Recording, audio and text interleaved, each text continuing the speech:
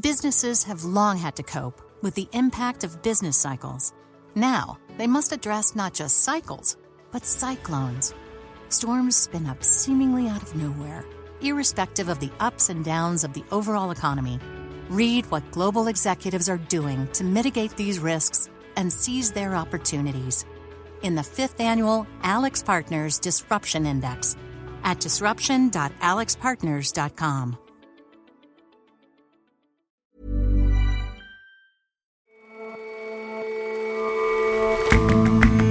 Hello and welcome to The Intelligence on Economist Radio. I'm your host, Jason Palmer. Every weekday, we provide a fresh perspective on the events shaping your world. France has one of the world's highest rates of men who kill their female partners, about 10% of the country's total murders. It's a problem that hasn't drawn much attention until recently, when purple-wearing protesters took to the streets. And there are few industries that won't be disrupted by climate change, especially agriculture. For winemakers, that means a slow shift farther and farther from the equator. But more will change than just the world's wine map.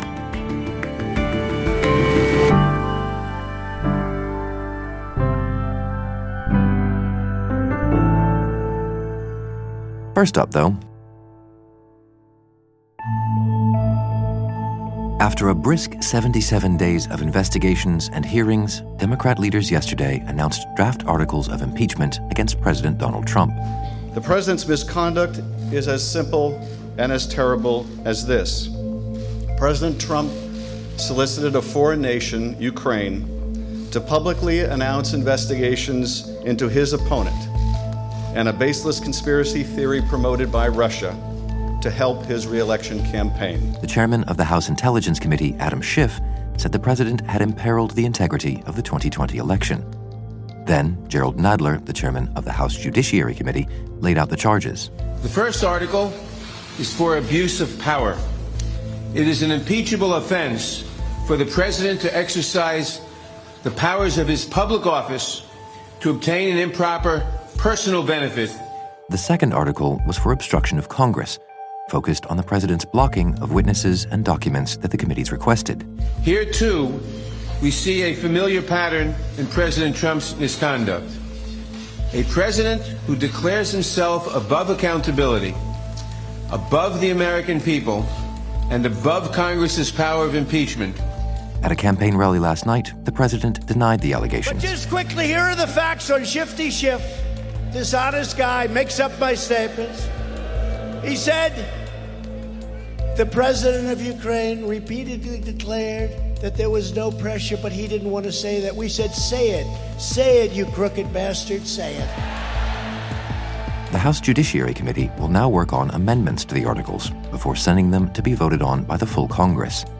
If they're passed, that would trigger a trial in the Senate, only the third time that's ever happened. The articles of impeachment are quite narrowly focused on two things, on abuse of office related to the Ukraine scandal and also on obstructing the congressional impeachment inquiry. John Prideaux is our United States editor. Democrats decided not to make them too broad and too sweeping. They're pretty short if you read them, only a handful of pages long. And before they were announced, there was some discussion of whether or not they would include allegations that emerged from the Mueller report, but the Democrats seem to have steered clear of that. Why do you suppose that is? There was a debate really as soon as the impeachment inquiry opened about whether the Democrats should go narrow or whether they should go wide. The case for going wide was they could include the obstruction of justice charges from the Mueller report, where Robert Mueller was a bit inconclusive but suggested that the president may well have obstructed justice. They could include all sorts of things related to the emoluments clause, so throw in some of the stuff about dignitaries staying at Trump hotels and so on. The argument on the other side for going narrow was that if you make this thing too broad, then it really strengthens the Republican argument that Democrats are just throwing everything they can at Donald Trump in the hope that something sticks. The Democratic House leadership also wanted to get this thing done quickly, and that argued for going narrow rather than broad.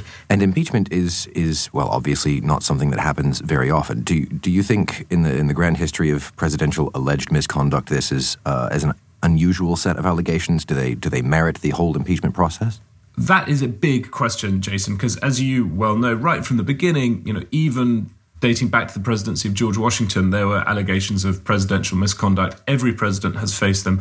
I think what's different about what President Trump has done and puts him more in the category of Nixon and Watergate is that both he personally directed this scheme. So a lot of allegations of presidential misconduct in the past have been aimed at aides or hangers-on to the president who've done things that the president didn't really know about. And number two, a lot of those allegations have also just been about money scandals. This scandal is more like Watergate in that it has a clear and sort of narrow political purpose, which is to damage the opposition party. And in the case of the Ukraine affair, the frontrunner in the Democratic presidential primary. And also that it was directed by the president. There's enough testimony, I think we can say that fairly clearly. So those two things, I think, mean that it's right up there with Watergate in terms of impeachable presidential conduct. And so, to your mind, looking back on the way this has happened in the past, is this proceeding as I guess the founding fathers would have wanted? Is the impeachment clause doing what it is supposed to? I think it is working more or less as the founders intended. I mean, one of the things that makes that question a bit hard to answer is that it was put there as a kind of break glass in case of emergency measure. The founding fathers didn't sketch out in great detail the sort of high crime and misdemeanor they were thinking about. In fact, they left it deliberately vague because they wanted to cover every eventuality that might occur in the future.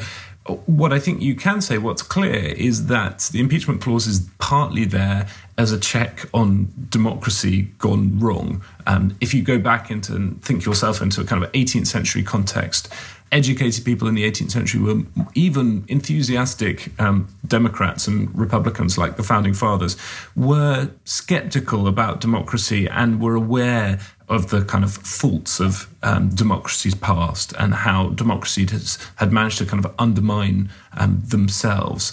And so they wanted to put a check on elections in there. And that's one of the things the impeachment clause is there to do. So one of the arguments that Republicans have made against Donald Trump's impeachment is that Democrats are just trying to usurp the popular will and undo the 2016 election results.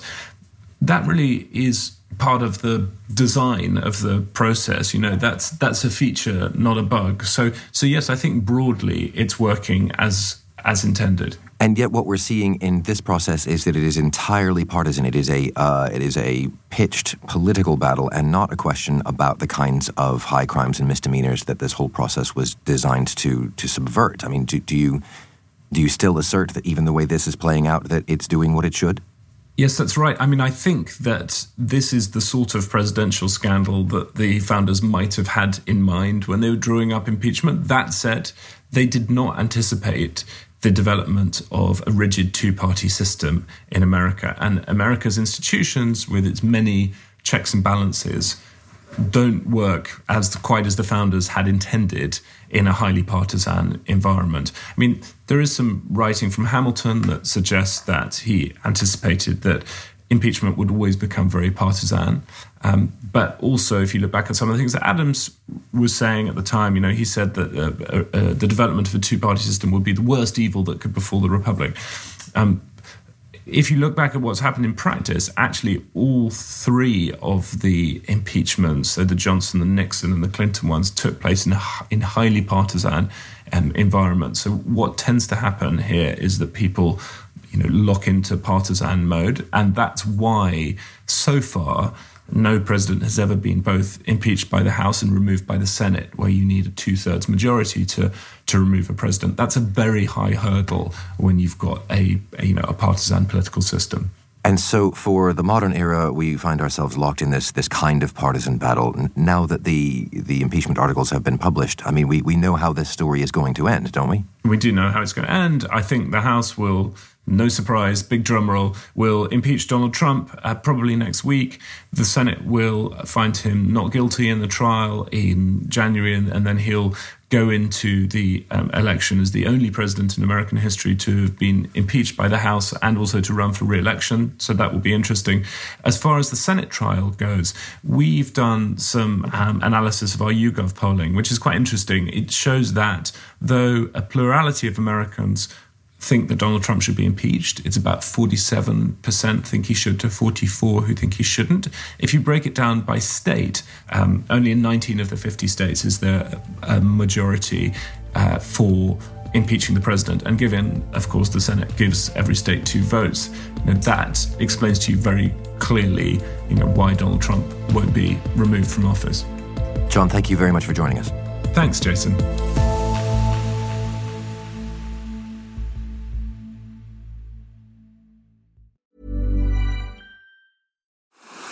What's next in innovation?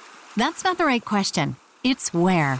Puerto Rico is more than just a tropical paradise. It's an innovations paradise, where startups and global players coexist in a vast and vibrant ecosystem, where talent runs deep, highly skilled, and bilingual. Plus, Puerto Rico has the most competitive tax incentives in the U.S. If you believe your business can go anywhere, this is the place to bring it. Find out more at investpr.org/economist.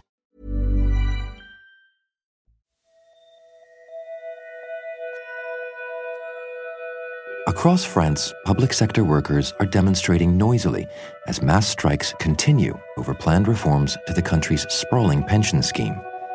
Today, the French government is set to announce details of changes to the system. But in Paris, last month, there was a more somber demonstration. Tens of thousands of people took to the streets wearing purple to demand changes to how domestic violence cases are handled.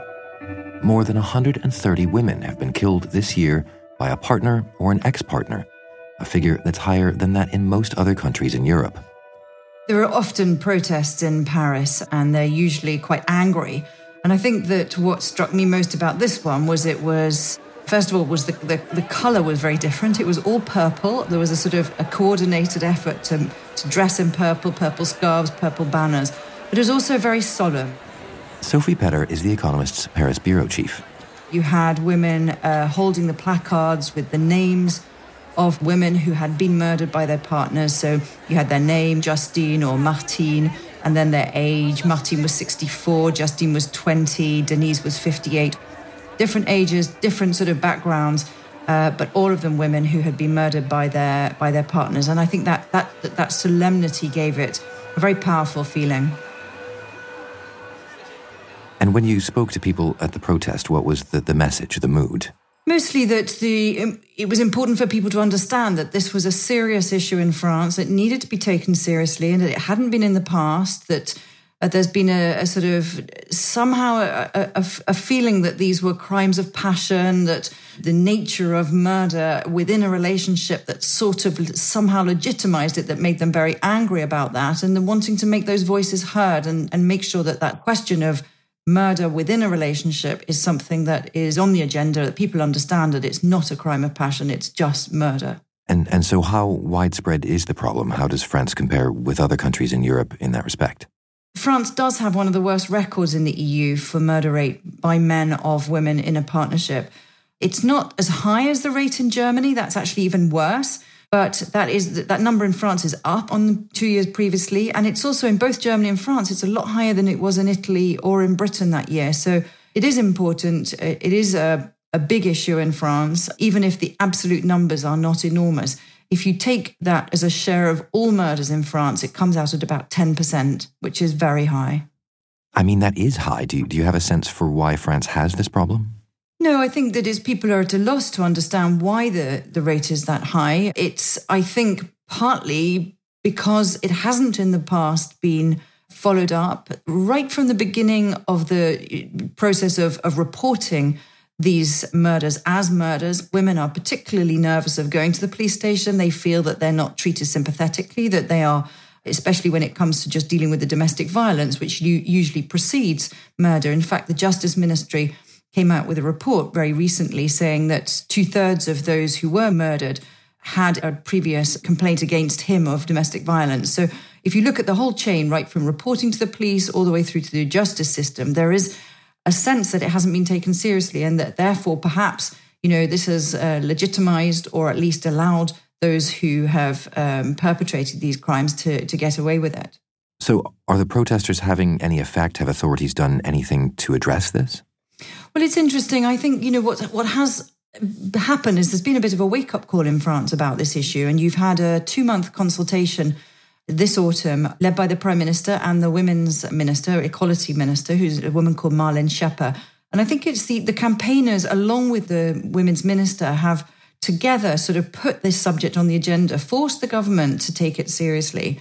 After that, it's a question of a whole raft of measures that have now been announced and were announced by the government. And that is to do with, for example, training the policemen to be more sympathetic and to understand that when women make these sorts of complaints about domestic violence, that it is really serious. Publicising the emergency helpline that's now been put in place, creating more places in women's shelters. It's really a whole raft of issues all the way through from the very beginning. But I think the most important thing in a way is, and this is what campaigners say, is that they want the women who make these complaints to be taken seriously and to come forward, because in a way it's the silence that's so dangerous. But you say also that there's an underlying cultural problem here, that people view each individual murder as a result of unique, of personal circumstances rather than indicative of a broader problem.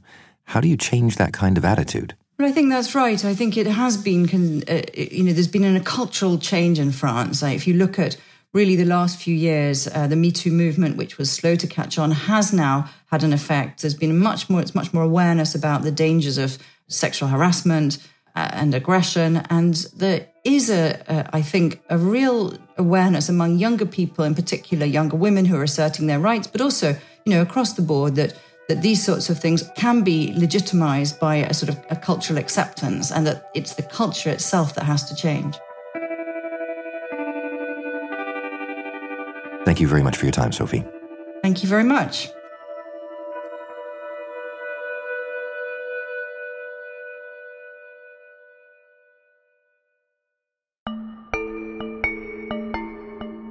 In Madrid, negotiations are continuing at the UN Climate Summit.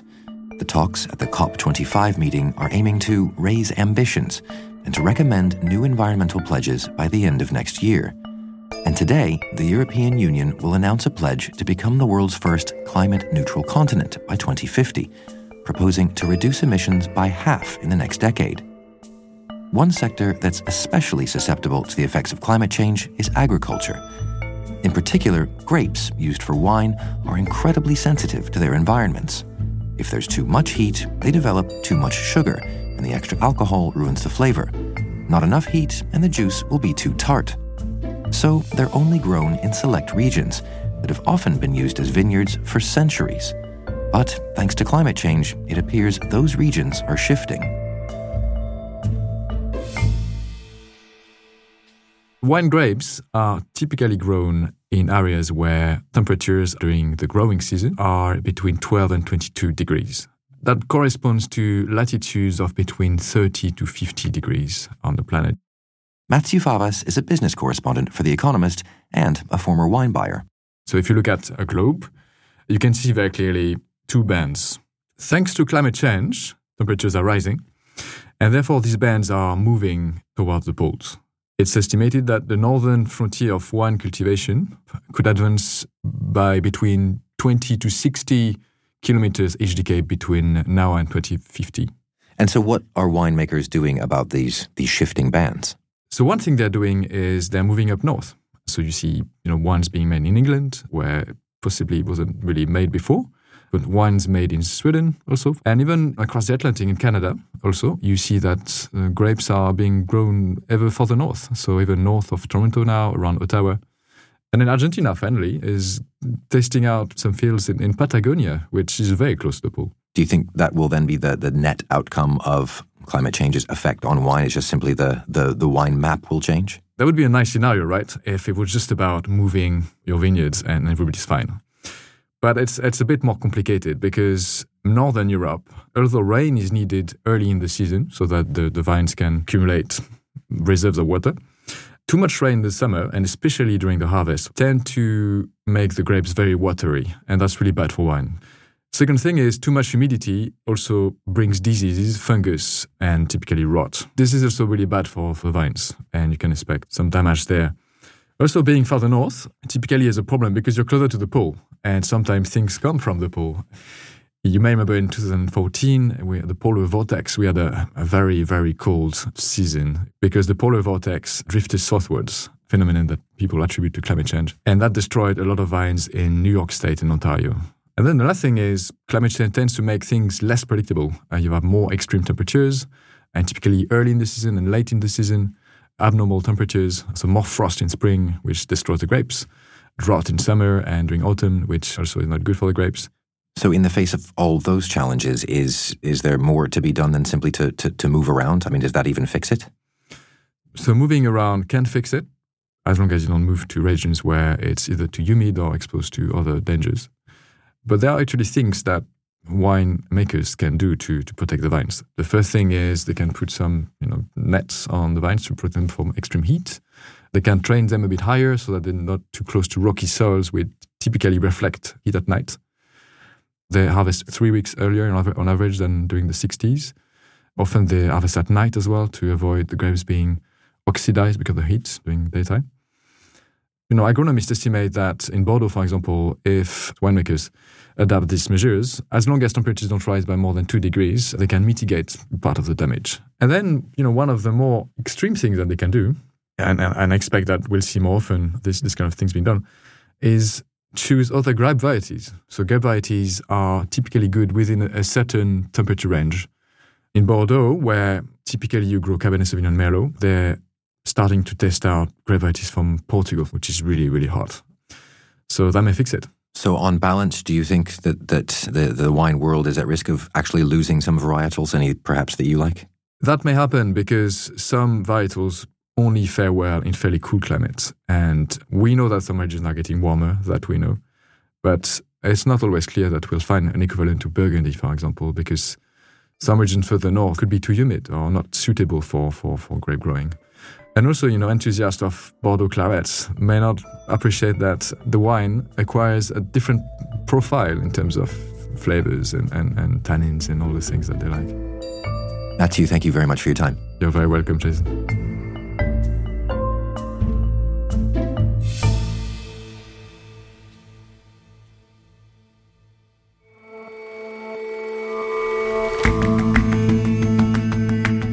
That's all for this episode of The Intelligence. If you like us, give us a rating on Apple Podcasts. And you can subscribe to The Economist at economist.com/radio offer. 12 issues for $12 or £12. See you back here tomorrow.